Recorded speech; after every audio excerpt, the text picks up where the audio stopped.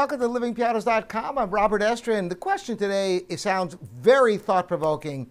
Can you learn the piano while you sleep? Now, this might sound absurd, but there's actually scientific evidence that supports the idea that indeed there is possibility of learning music while you sleep. I'm going to mention this study first, but really the most important thing I'm going to bring up after I tell you about researchers who actually taught a group of people to play piano melodies using a technique borrowed from the video game Guitar Hero. Afterward, all the volunteers got to nap. When they woke up, they were all asked to play the tune again. Unbeknownst to the sleeping participants, one group that played the same melody they just learned as they slept. The other group was not. The volunteers had played the sound while they napped, even though they had no memory of it, played the melody far better than those who didn't hear it as they snoozed. So indeed, you can absorb some information while you're sleeping.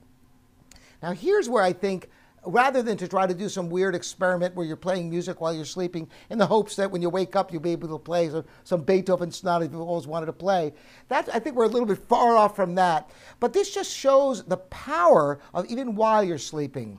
There have been other studies, and this is where I think it's really important for you to embrace this idea, that what you think about just before going to bed affects you. Now, you probably are already somewhat aware of this phenomenon.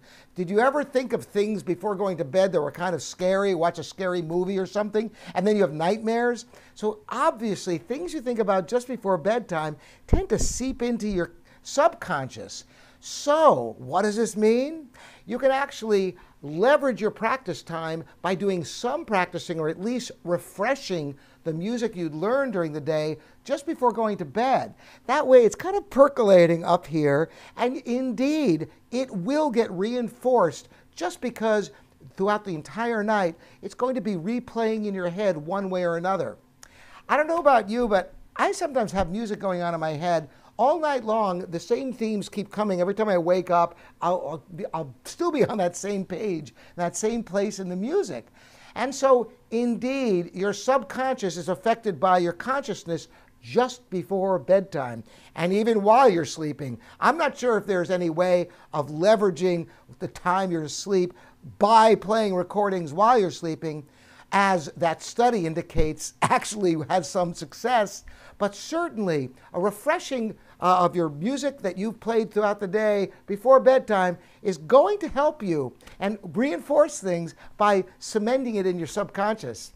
I bet you didn't expect this, right? You know, you saw the title. Maybe some of you just clicked on this because you thought it was the silliest thing you ever heard. But there's actually some scientific truth to this fact, this phenomenon, I should say. So try it out. See how it works for you. I know that I do this all the time, and I end up thinking of music while I sleep. Sometimes I think of music. I actually come up with music in the middle of the night, and surprisingly, I'll go play it through a few times in my head, and the next morning I still remember it. And I'm always scared that I won't, but I'm just too lazy to get up and write it down, which I suppose I should do.